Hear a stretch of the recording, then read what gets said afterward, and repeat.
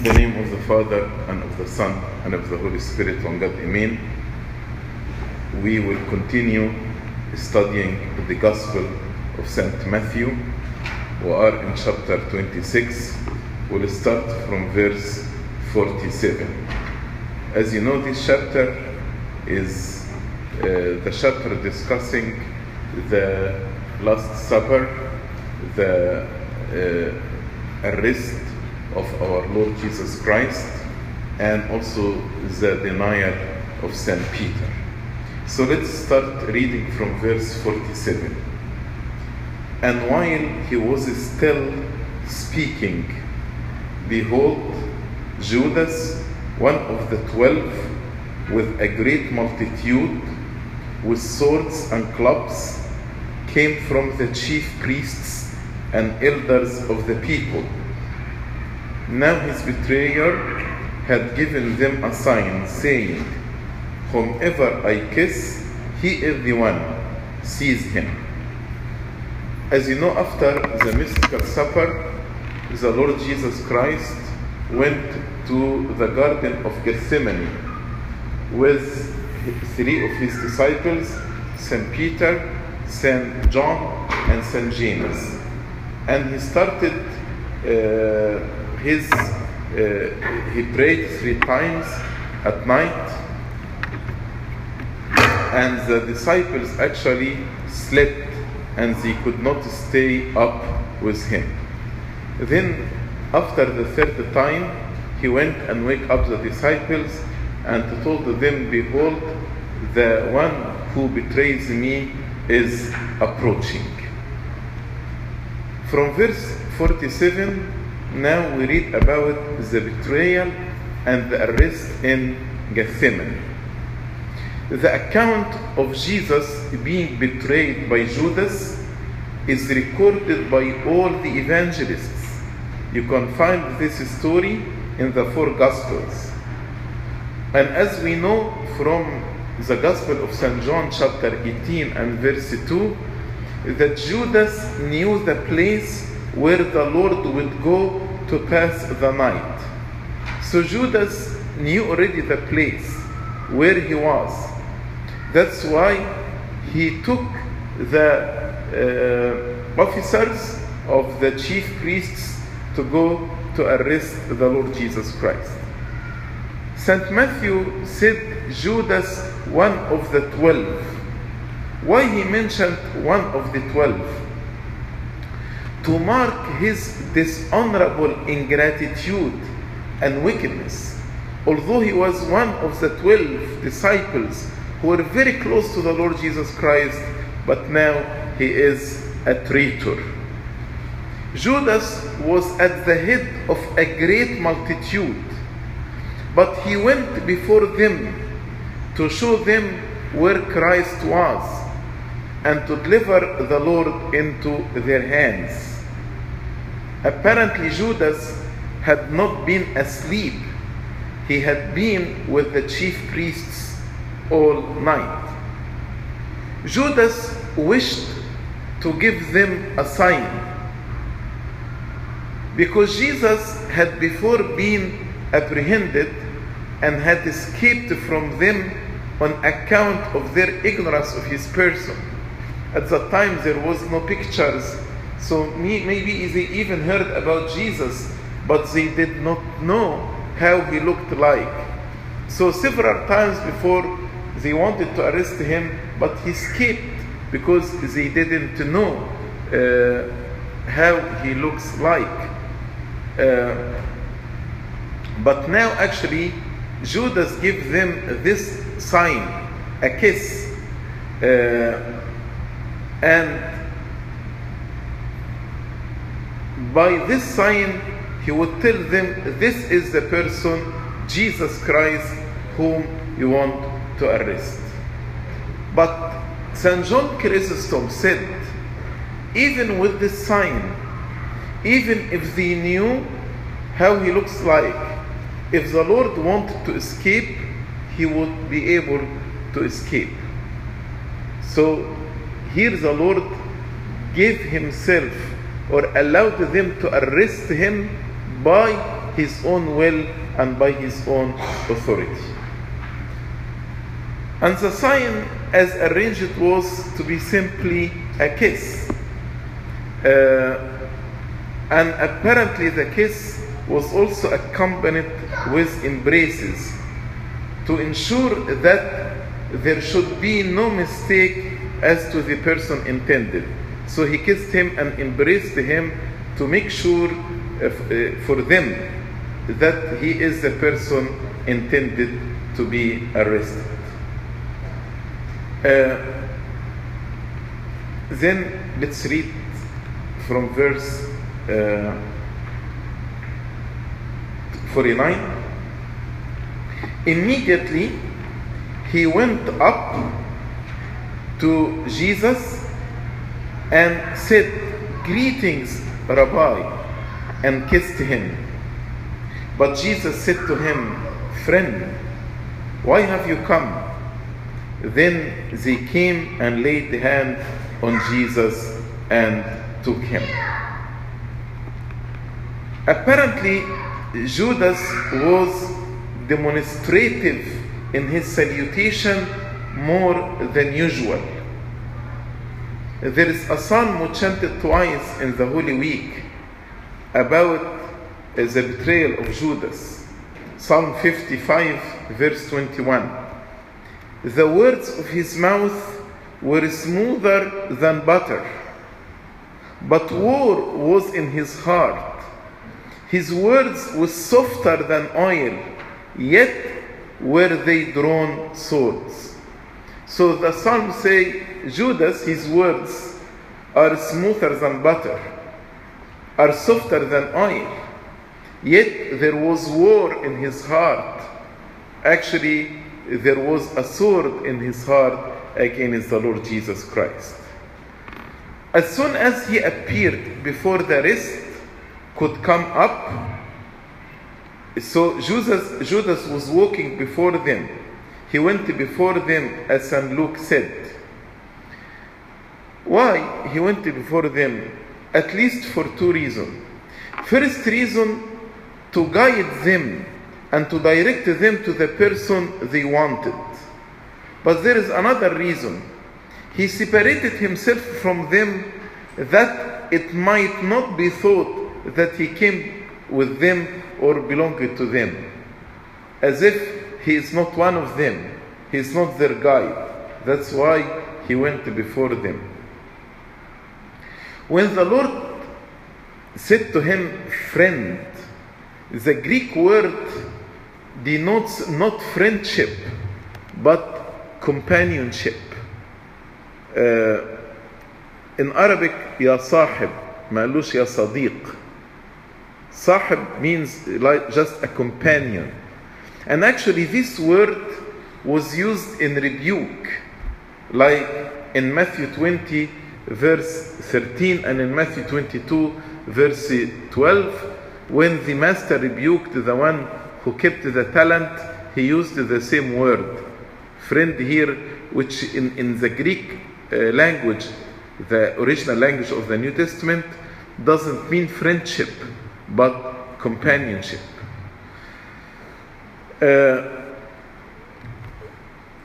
Judas said to him, "Rabbi."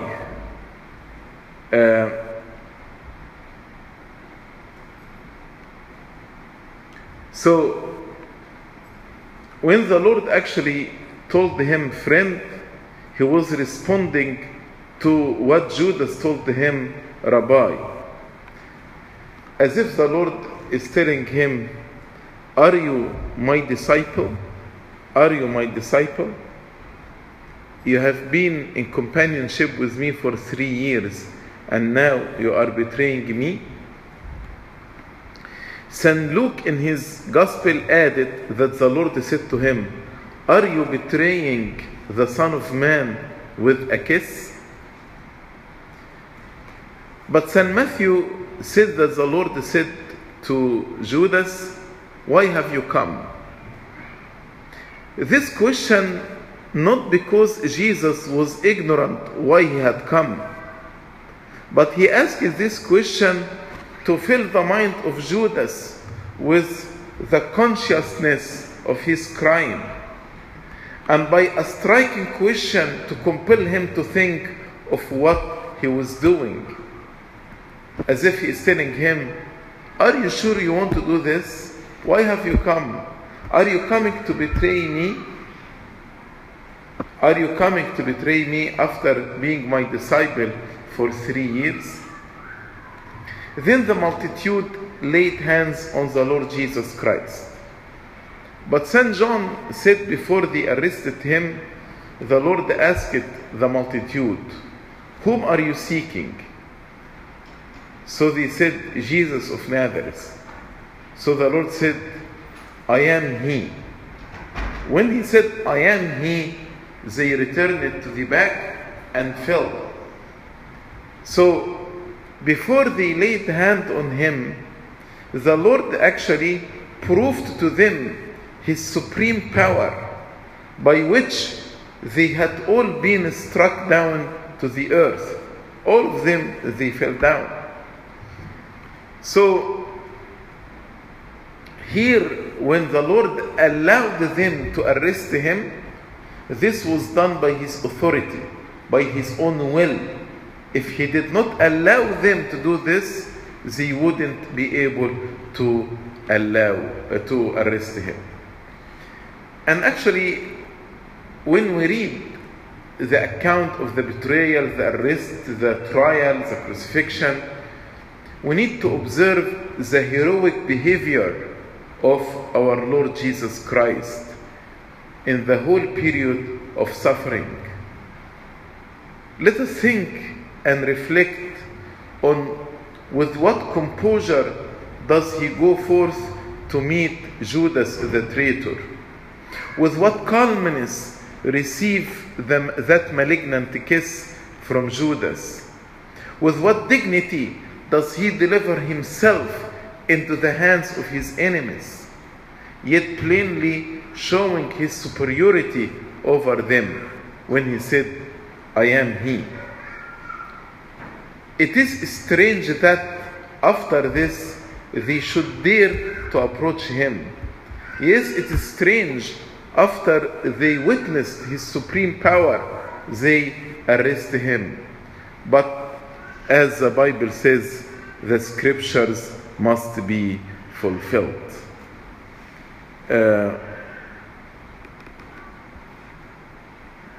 Verse 51. And suddenly one of those who were with Jesus stretched out his hand and drew his sword, struck the servant of the high priest, and cut off his ear. But Jesus said to him, "Put your sword in its place, for all who take the sword will perish by the sword. Or do you think that I cannot now pray to my Father, and he will provide me with more than 12 legions of angels? How then could the scriptures be fulfilled that it must happen thus?" Although this account was mentioned in the 4 Gospels, but only St. John records the name of the disciple who withdrew the sword, and the person, the servant whom his ear was cut off. The disciple was St. Peter, and the name of the servant was Malchus. On the mystical supper, after the mystical supper, the Lord said to the disciple, "He who has not a sword, let him buy one." Apparently, Peter did not understand what the Lord said. Maybe he thought that the Lord wanted them to use their swords. But actually, the Lord was speaking about a spiritual sword, or giving them a warning that there will be approaching danger. But Peter asked the Lord, Lord, shall we strike with the sword? But before he hears an answer, he struck without waiting for an answer, and he cut off the ear of Malchus. The Lord responded immediately. Why the Lord responded immediately to the action of Peter? Actually, not only to rebuke Peter for cutting off the ear of this servant, but to soften the mind of multitude who must have been angry at such an action. Can you imagine when Peter withdrew the sword and cut off? It could be turned into a war. And in this war, all the 12 disciples, or the 11, if we exclude Judas, could have been killed. So the Lord wanted to calm everybody. So not only to rebuke Peter, but he wanted to calm the multitude. And actually, had it not been for this word and Christ's action by healing the ear of the servant, and also because he had a powerful influence, because he is God, upon them, it was probably would expect that Peter with the rest of the disciples maybe could have been destroyed at once during this war. But the Lord, with his words and by healing the servant ear, he was able to calm down the multitude. So Jesus told him that his unseasonable and imprudent defense might be the occasion of his own destruction, when he told him, those who use the sword by the sword will be perished. In doing it, he would endanger his life, for they who took the sword perish by the sword. And most probably this was a proverb denoting that they who engaged in wars commonly perish by sword in the war. But Jesus gave another reason why he should not use the sword. Not only because if he uses the sword, he will be killed by sword, but he told him, if it were the will of God that his son Jesus Christ should be rescued, it could be done in a different way. God the Father would have sent 12 legions or more to defend the Lord Jesus Christ. And why 12? 12 in reference to the number of Jesus Christ and the 11 apostles that remained if we exclude Judas. And a legion was a division of Roman army amounting more than 6,000 men. So 12 legion means 12 by 6,000. So we are speaking about 72,000 angels.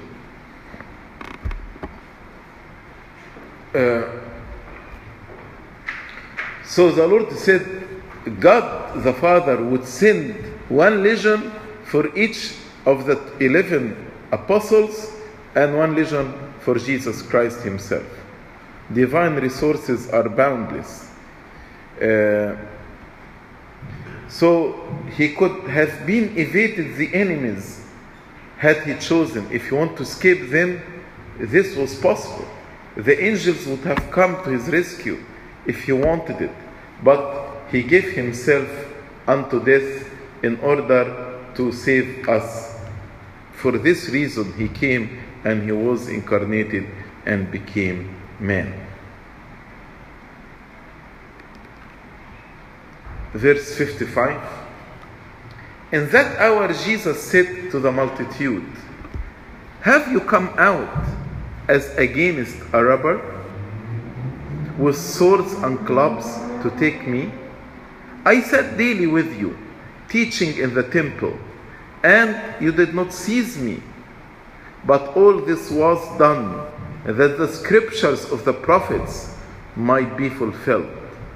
Then all the disciples forsook him and fled. And those who had laid hold of Jesus led him away to Caiaphas, the high priest, where the scribes and the elders were assembled. Actually, the Lord was accused many times, and they attacked the Lord Jesus Christ many times.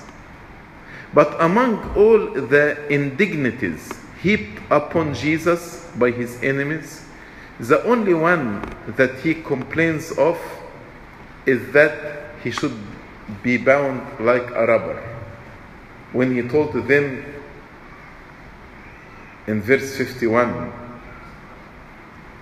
"Have you come out as against a robber with swords and clubs to take me?"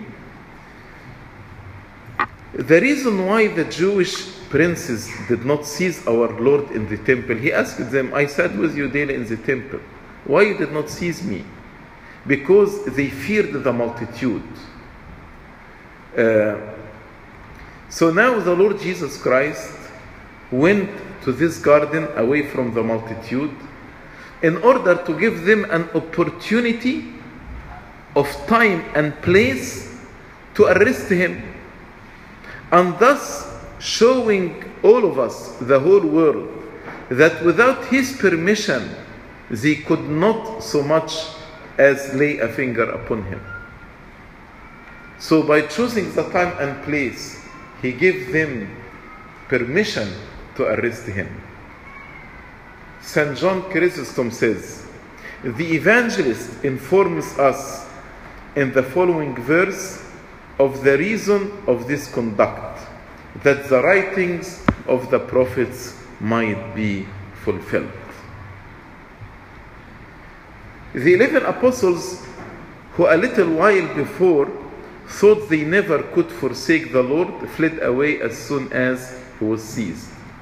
You know, after the mystical supper, all the disciples said to the Lord Jesus Christ, "We will never deny you, we will never forsake you." But once the Lord was arrested, all of them fled away. St. Peter and St. John followed after a distance, after a safe distance. In the Gospel of St. Mark, we read that a young man followed with nothing on but a linen cloth. According to St. Luke, these words were but this young man, when they tried to arrest him, he left the linen clothes and fled away naked. And many commentators say this person was St. Mark himself.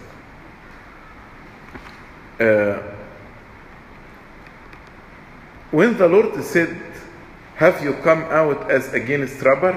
to whom he said these words, according to St. Luke, these words were addressed to the chief priests and captains of the temple and elders, where it appears that some members of the Sanhedrin had in their evil seas joined the capture. St. Luke also adds that the Lord said to them, "This is your hour and the power of darkness." Power of darkness is Satan.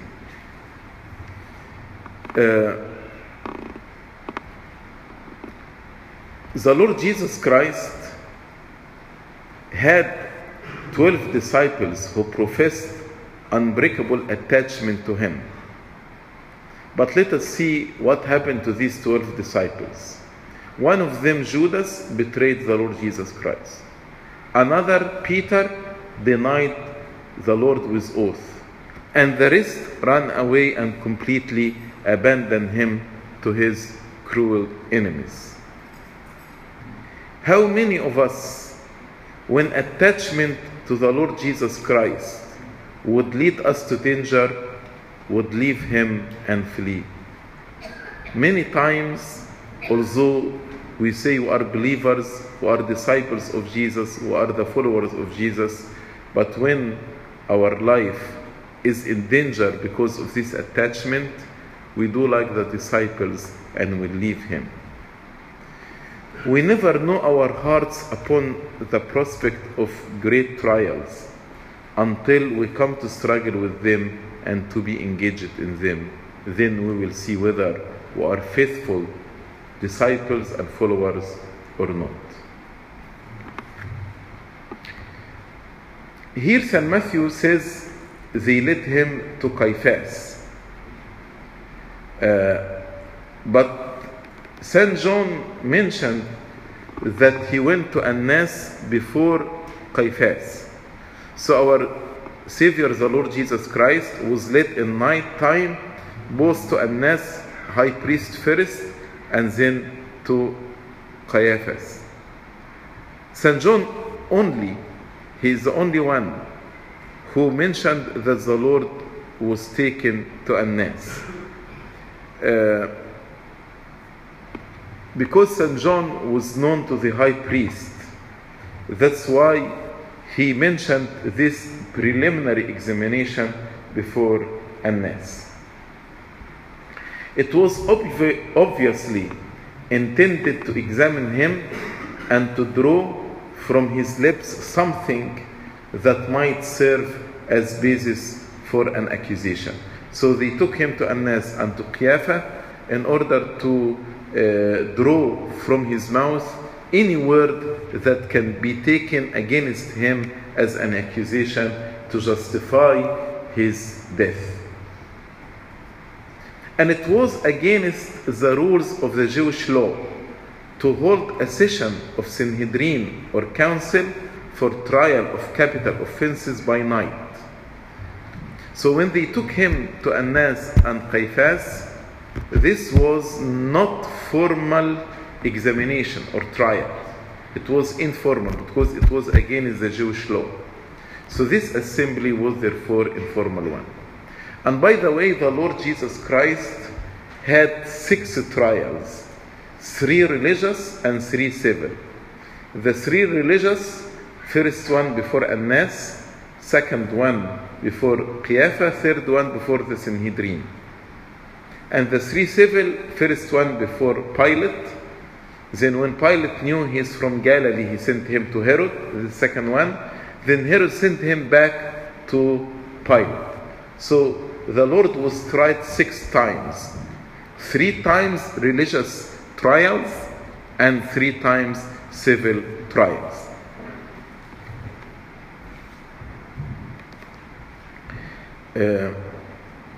Verse 58.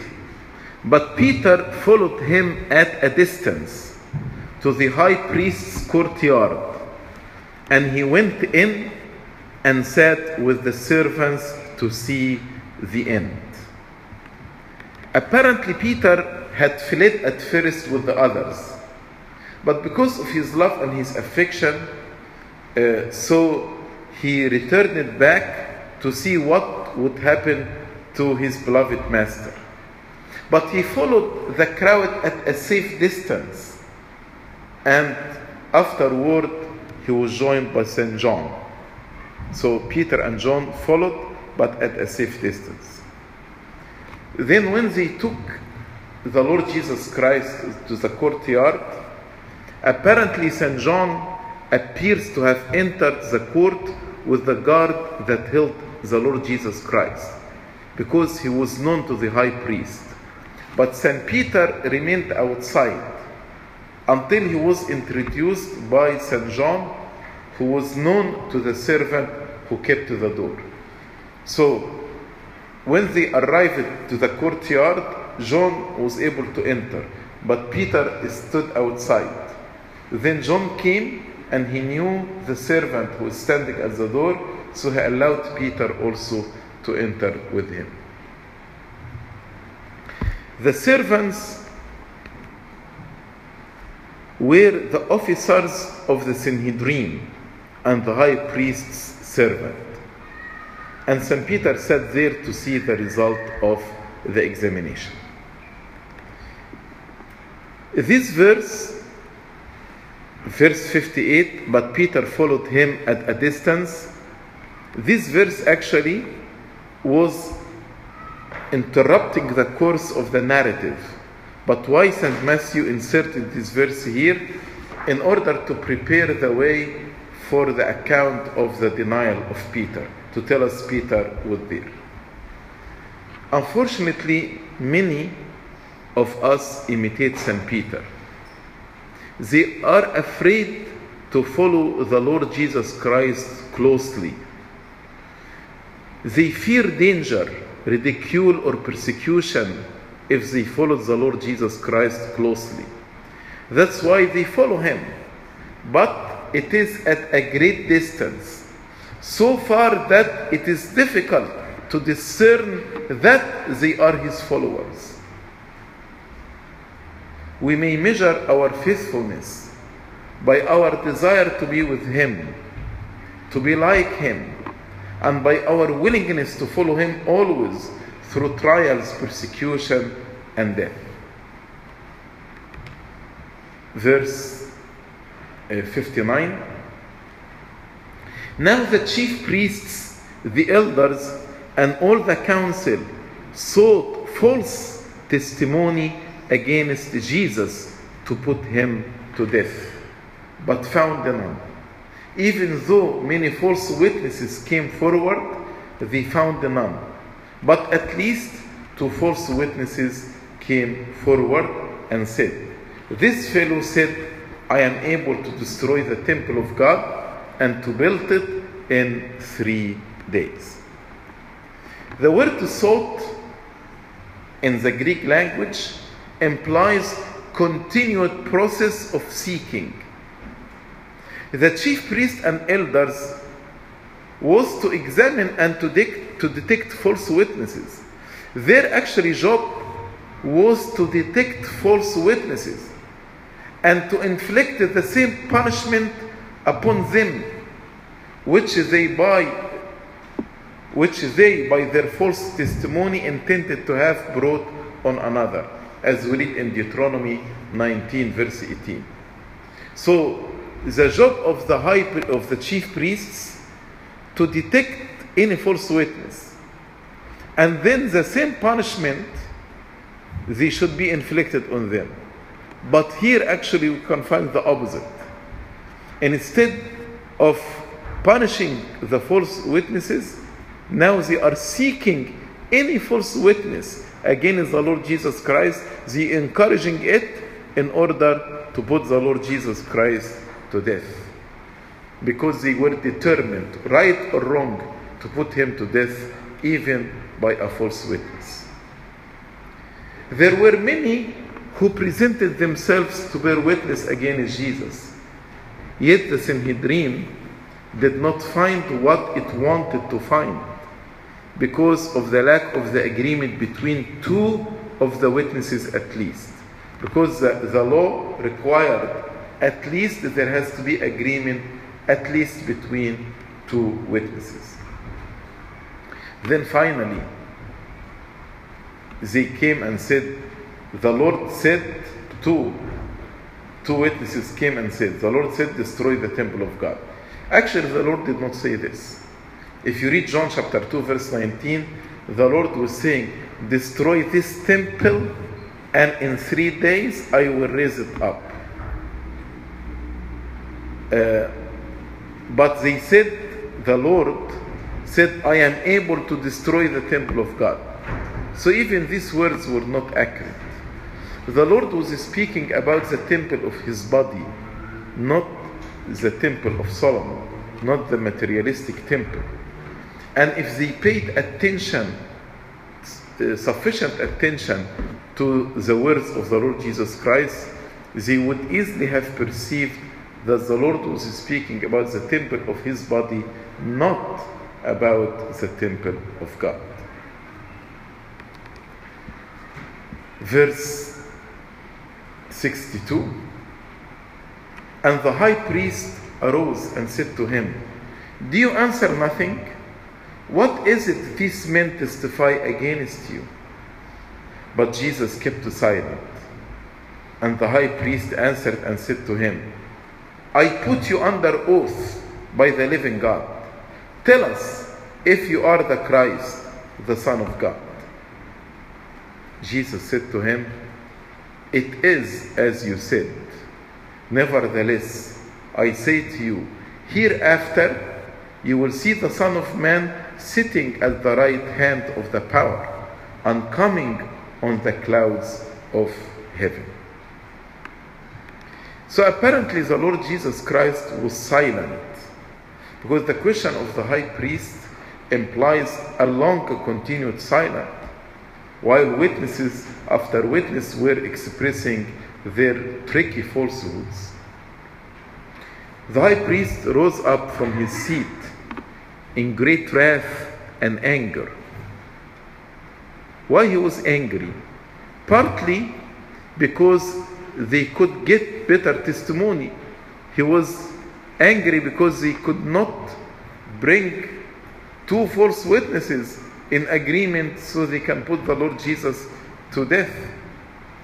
And partly because of the silence of the Lord Jesus Christ. And he was giving no answer to the witnesses. Why the Lord was silent? Because the Lord knew that his hour has come, and therefore defense would be of no use. He had often before, he defended himself and he bore sufficient testimony to the truth, but they did not believe him. Our Savior knew perfectly that whatever he said would be condemned. Whatever he would say, they would condemn it. And therefore, the more Jesus was silent to what was alleged against him, the more did the high priest try to exhort an answer from him, that he might have some accusation against the Lord of glory. According to St. Luke, Christ, before answering directly, said to them, "If I tell you, you will by no means believe." So the Lord tells them, why should I speak? If I tell you, you will by no means believe. But then he put him under oath, and he told him, I put you under oath by the living God. Tell us if you are Christ. So Jesus was morally bound to answer here, and he should not continue to be silent. So this was an important opportunity to declare himself to be the Messiah. Because if he continued to be silent under oath, this could be interpreted as if he is denying that he is the Messiah. That's why the Lord answered and said, it is as you said, yes, I am the Messiah. But then he told them, but let me tell you something more important. What is something more important? When he told them, from now you will see the Son of Man, hereafter you will see the Son of Man sitting on the right hand of power and coming on the clouds of heaven. What does this mean? The Lord is saying, what is the future of the Son of Man? We will change places. Now you are the judges and I am in trial. But the time will come in which I will be the judge and you will be the prisoners at the bar. And I will judge you when I come on the clouds, at the right hand of the Father. So the changes will be switched. Now you are the judge, but later on in my second coming, I will be the judge. I am the Christ. I am the promised Messiah. And you and this whole nation shall shortly have the fullest proof of it when I rise from the dead. You shall see the Son of Man sitting on the right hand of the power, fully invested with absolute dominion and coming in the clouds of heaven to execute judgment upon this wicked race.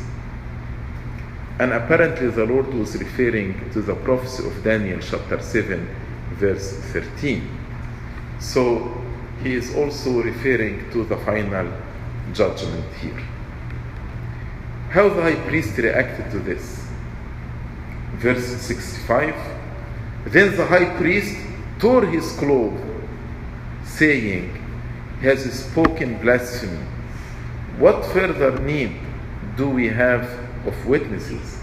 Look now, you have heard his blasphemy. What do you think?" They answered and said, "He is deserving of death."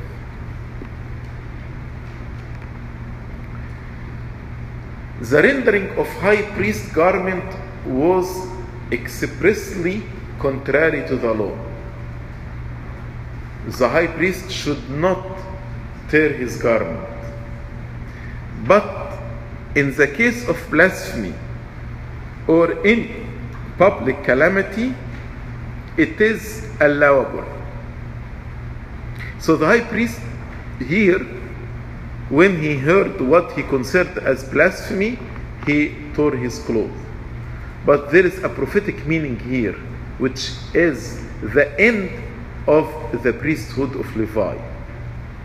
And this was the end of the priesthood of Levi. So it was in general a common method of expressing violent grief.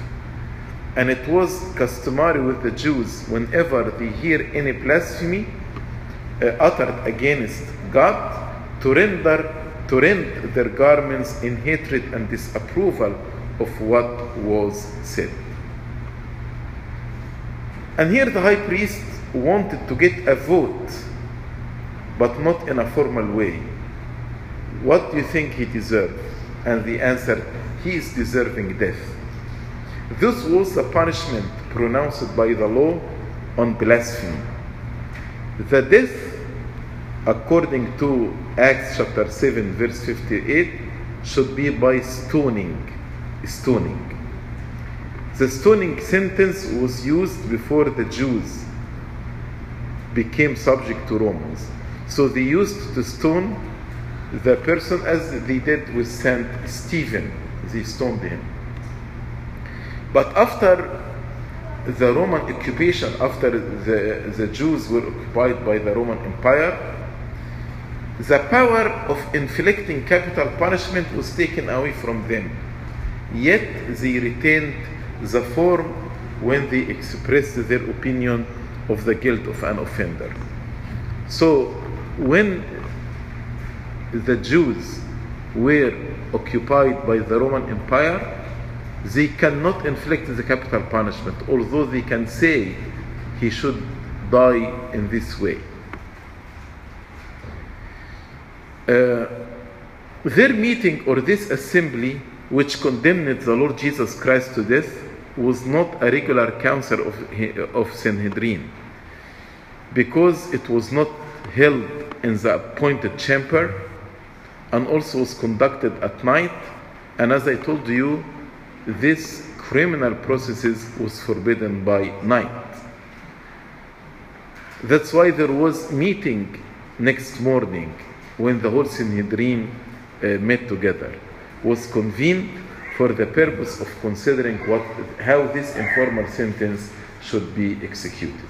So, as I told you, there were 3 religious trials. The first 2, before Annas and Caiaphas, they were informal. But the last one, before the Sanhedrin, it was the formal one. Before Caiaphas, this was the second trial, because the first examination was also informal before Annas. And this examination was mentioned only by St. John in John chapter 18. And the third one was mentioned by St. Luke at the dawn of the day. At the dawn of the day, because as I told you, it was forbidden to do trial by night, because a decision by Sanhedrin at night was illegal. This meeting only confirmed the one in the morning. The decision reached at night before 3 o'clock in the morning. And St. Matthew referred to this meeting in chapter 27, verse 1.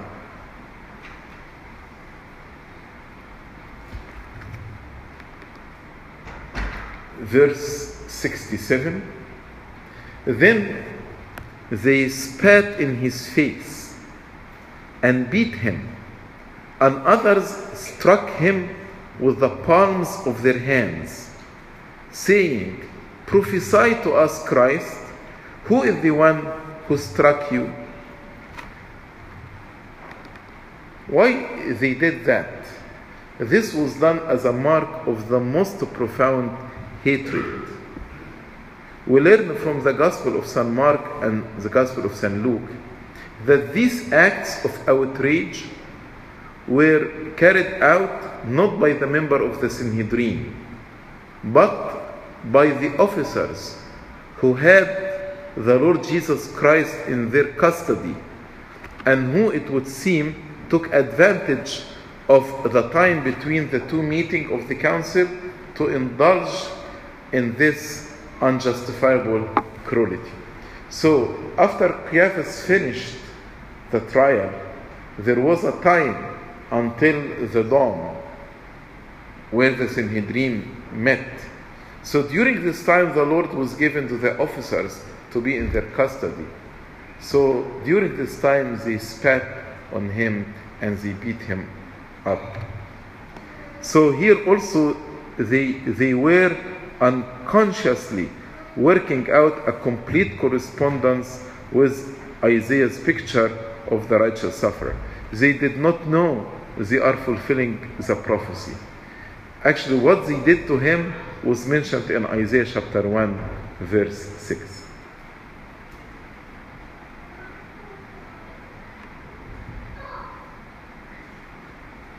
Spitting was considered among the Jews as an expression of the greatest condescension, to put somebody down.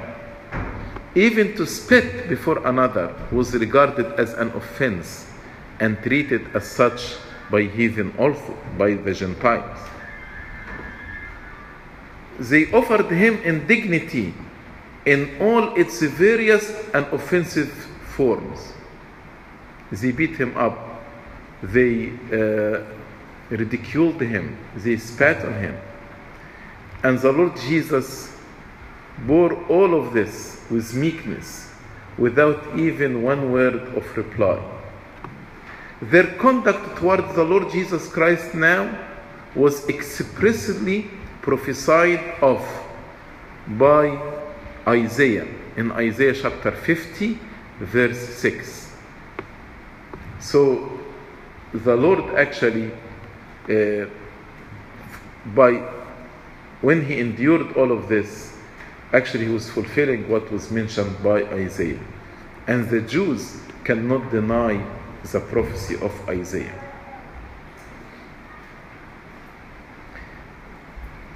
As we read in Mark and Luke, they had previously blindfolded him. And now after they blindfolded him, so they mockingly bid him to name the person who struck him, as if they are saying Christ, and they calling him Christ in sarcasm. You call yourself Christ, the prophet of God. Well, then tell us by divine inspiration, miraculously, without seeing, because now your eyes are blinded. Tell us without seeing, who is the one that smote you?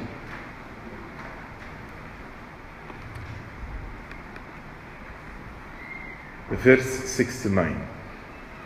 Now Peter sat outside in the courtyard, and a servant girl came to him, saying, "You also were with Jesus of Galilee." But he denied it before them all, saying, "I do not know what you are saying."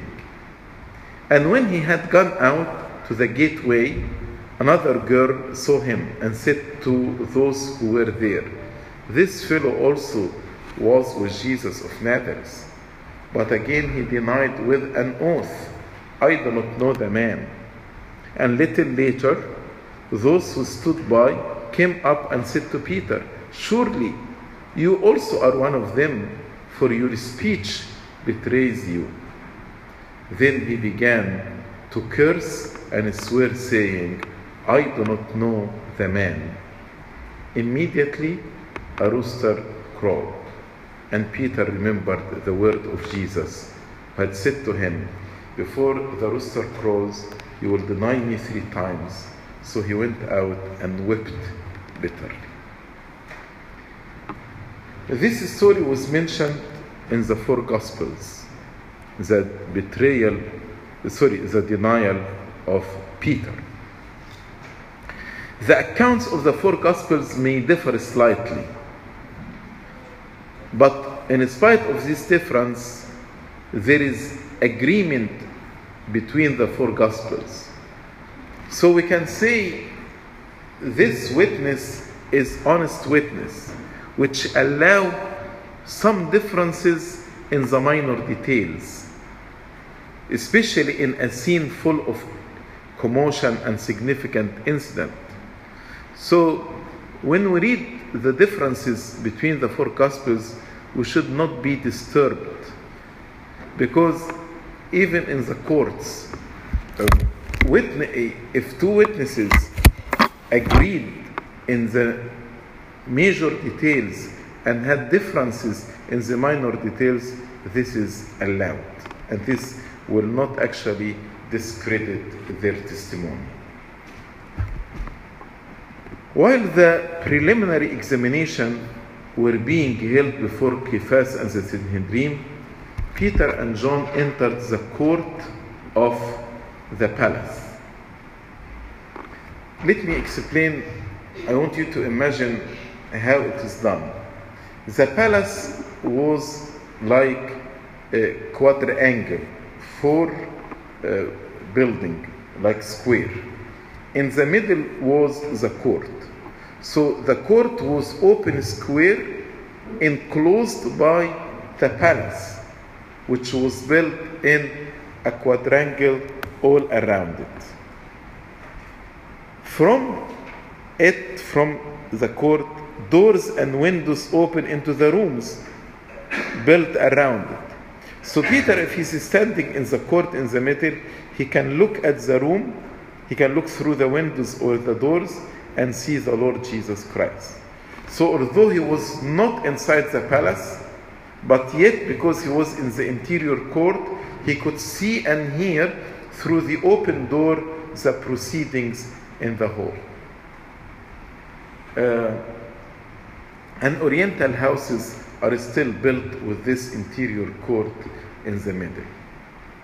A servant girl came, but we don't know why she suspected him. Maybe because of his language. He was at this time in the interior court, and it's said by St. Luke to have been standing among them by the fire that had been kindled in the courtyard on account of the cold night, chilliness of the night. And St. Peter actually, although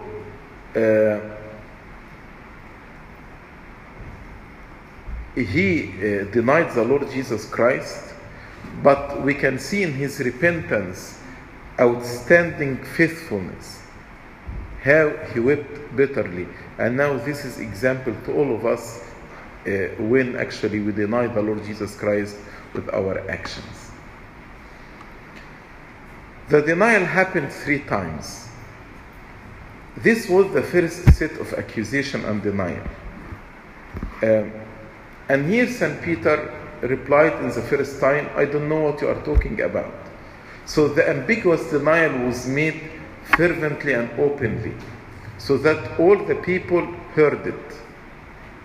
Not only this servant girl, but everybody in the court heard the denial of Peter when he said, I do not know what you are saying.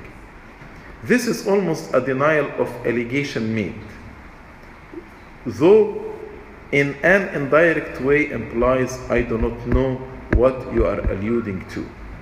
I'm not his disciples. It doesn't seem that he would have incurred any danger if he boldly confessed his discipleship to the Lord Jesus Christ. So this denial was unnecessary. if he said to her, yes, I am one of his disciples, he wouldn't face any danger. Because St. John was known to be a disciple, and he was with Jesus of Galilee, and he did not face any danger.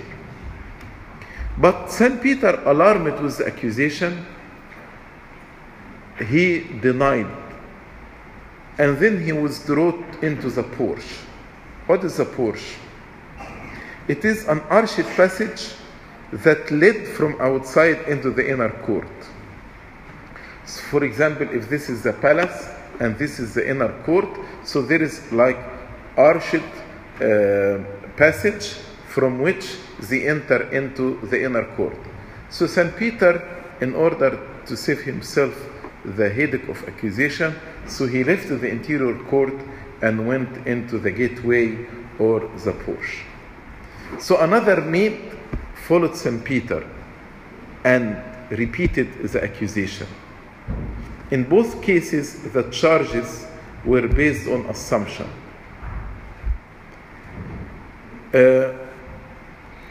Because before he followed at a distance, now he denies. So we can see how a person will move from one sin to another.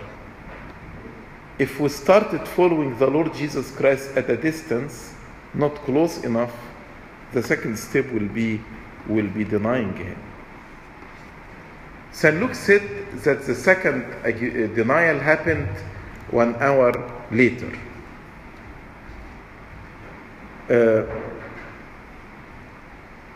St. John said that the third accusation, the third time, was made by a relative of Malchus. Malchus, the servant whom the Lord healed his ear. And this relative asserted that he saw St. Peter in the garden. St. Mark says they accused him because of the Galilean dialect. Because most of the disciples of Jesus were Galileans. That's why his dialect drew attention to him. St. Peter now was irritated beyond endurance. He could no longer resist the evidence that he was known because of his speech and his language.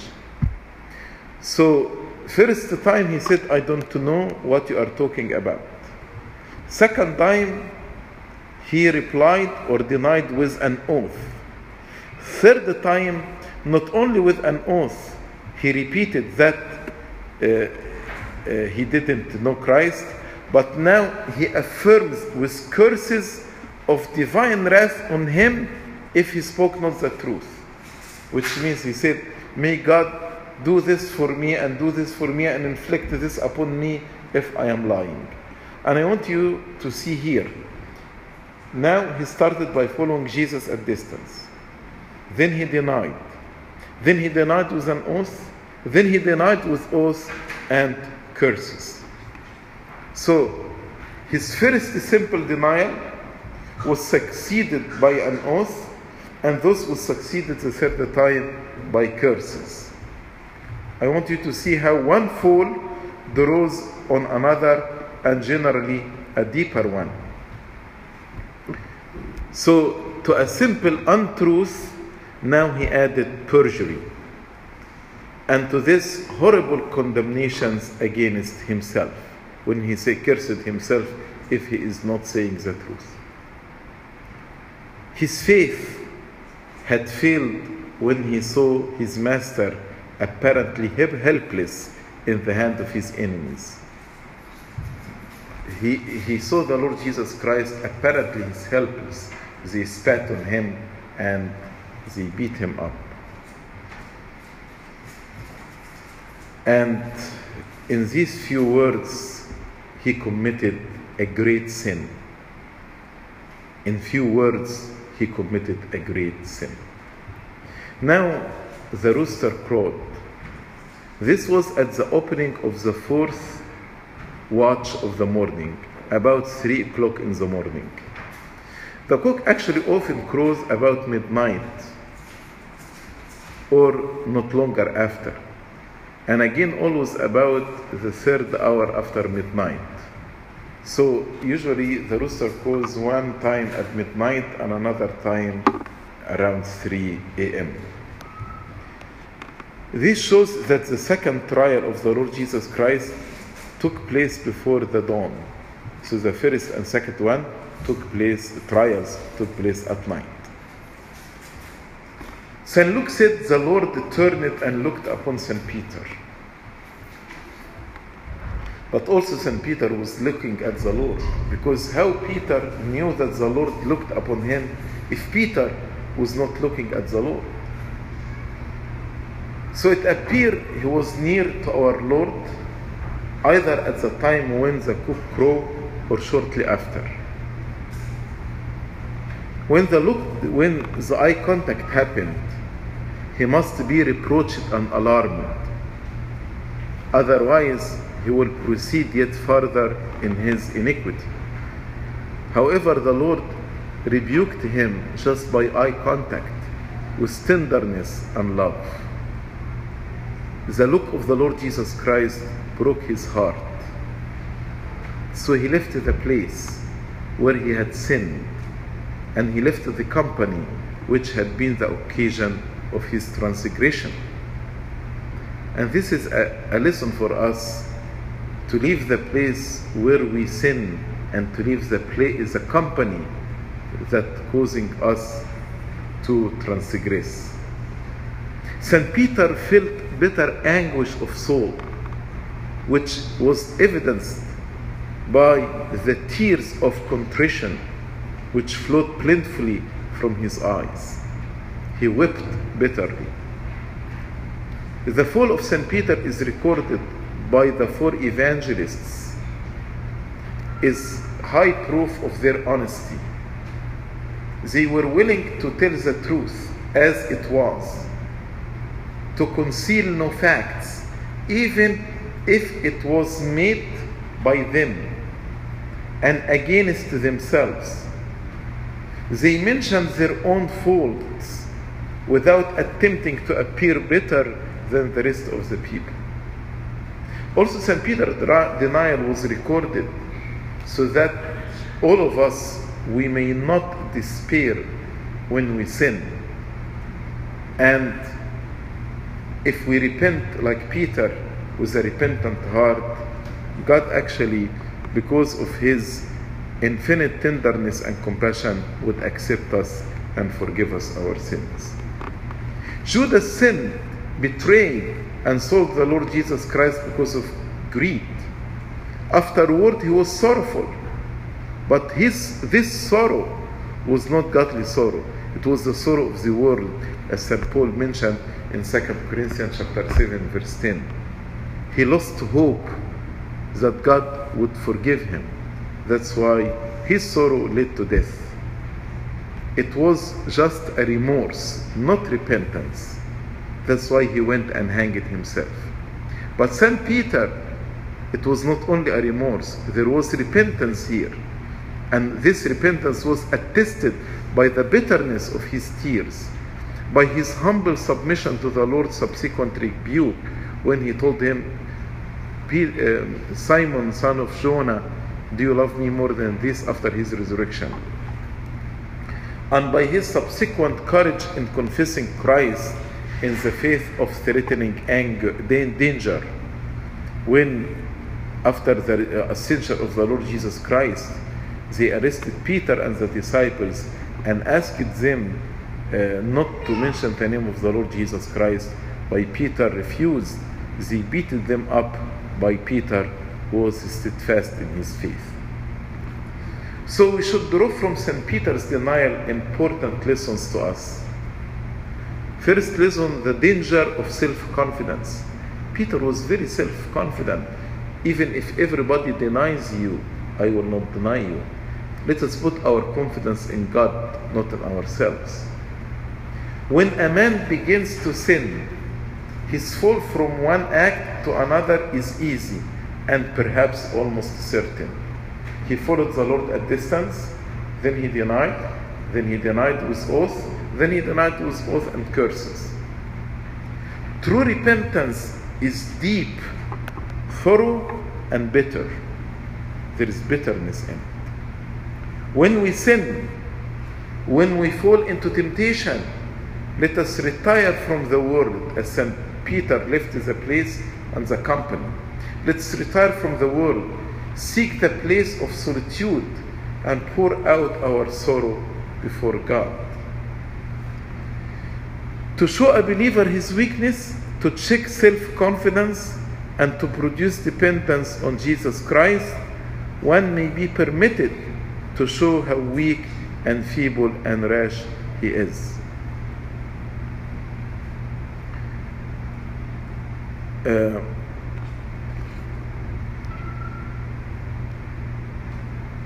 The last point I like to say how the conviction of our Lord Jesus Christ was illegal according to the law at that time. Throughout the whole course of the trial, the rules of the Jewish law of procedure were grossly violated, and the accused, the Lord Jesus Christ, was deprived of rights belonging even to the meanest citizen. He was arrested in the night, bound as a malefactor, beaten before his arraignment, and struck in open court during the trial. All this was violation to the law. He was tried on a feast day and before sunrise against the law. He was compelled to criminate himself, and this under an oath, when he told him, "Tell me, I put you under oath of solemn judicial adjuration," and he was sentenced on the same day of conviction.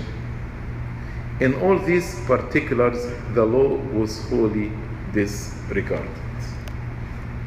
This concludes chapter 26, and as I told you, this chapter has many incidents that happened and was concluded by the denial of St. Peter. Glory be to God forever and ever. Amen.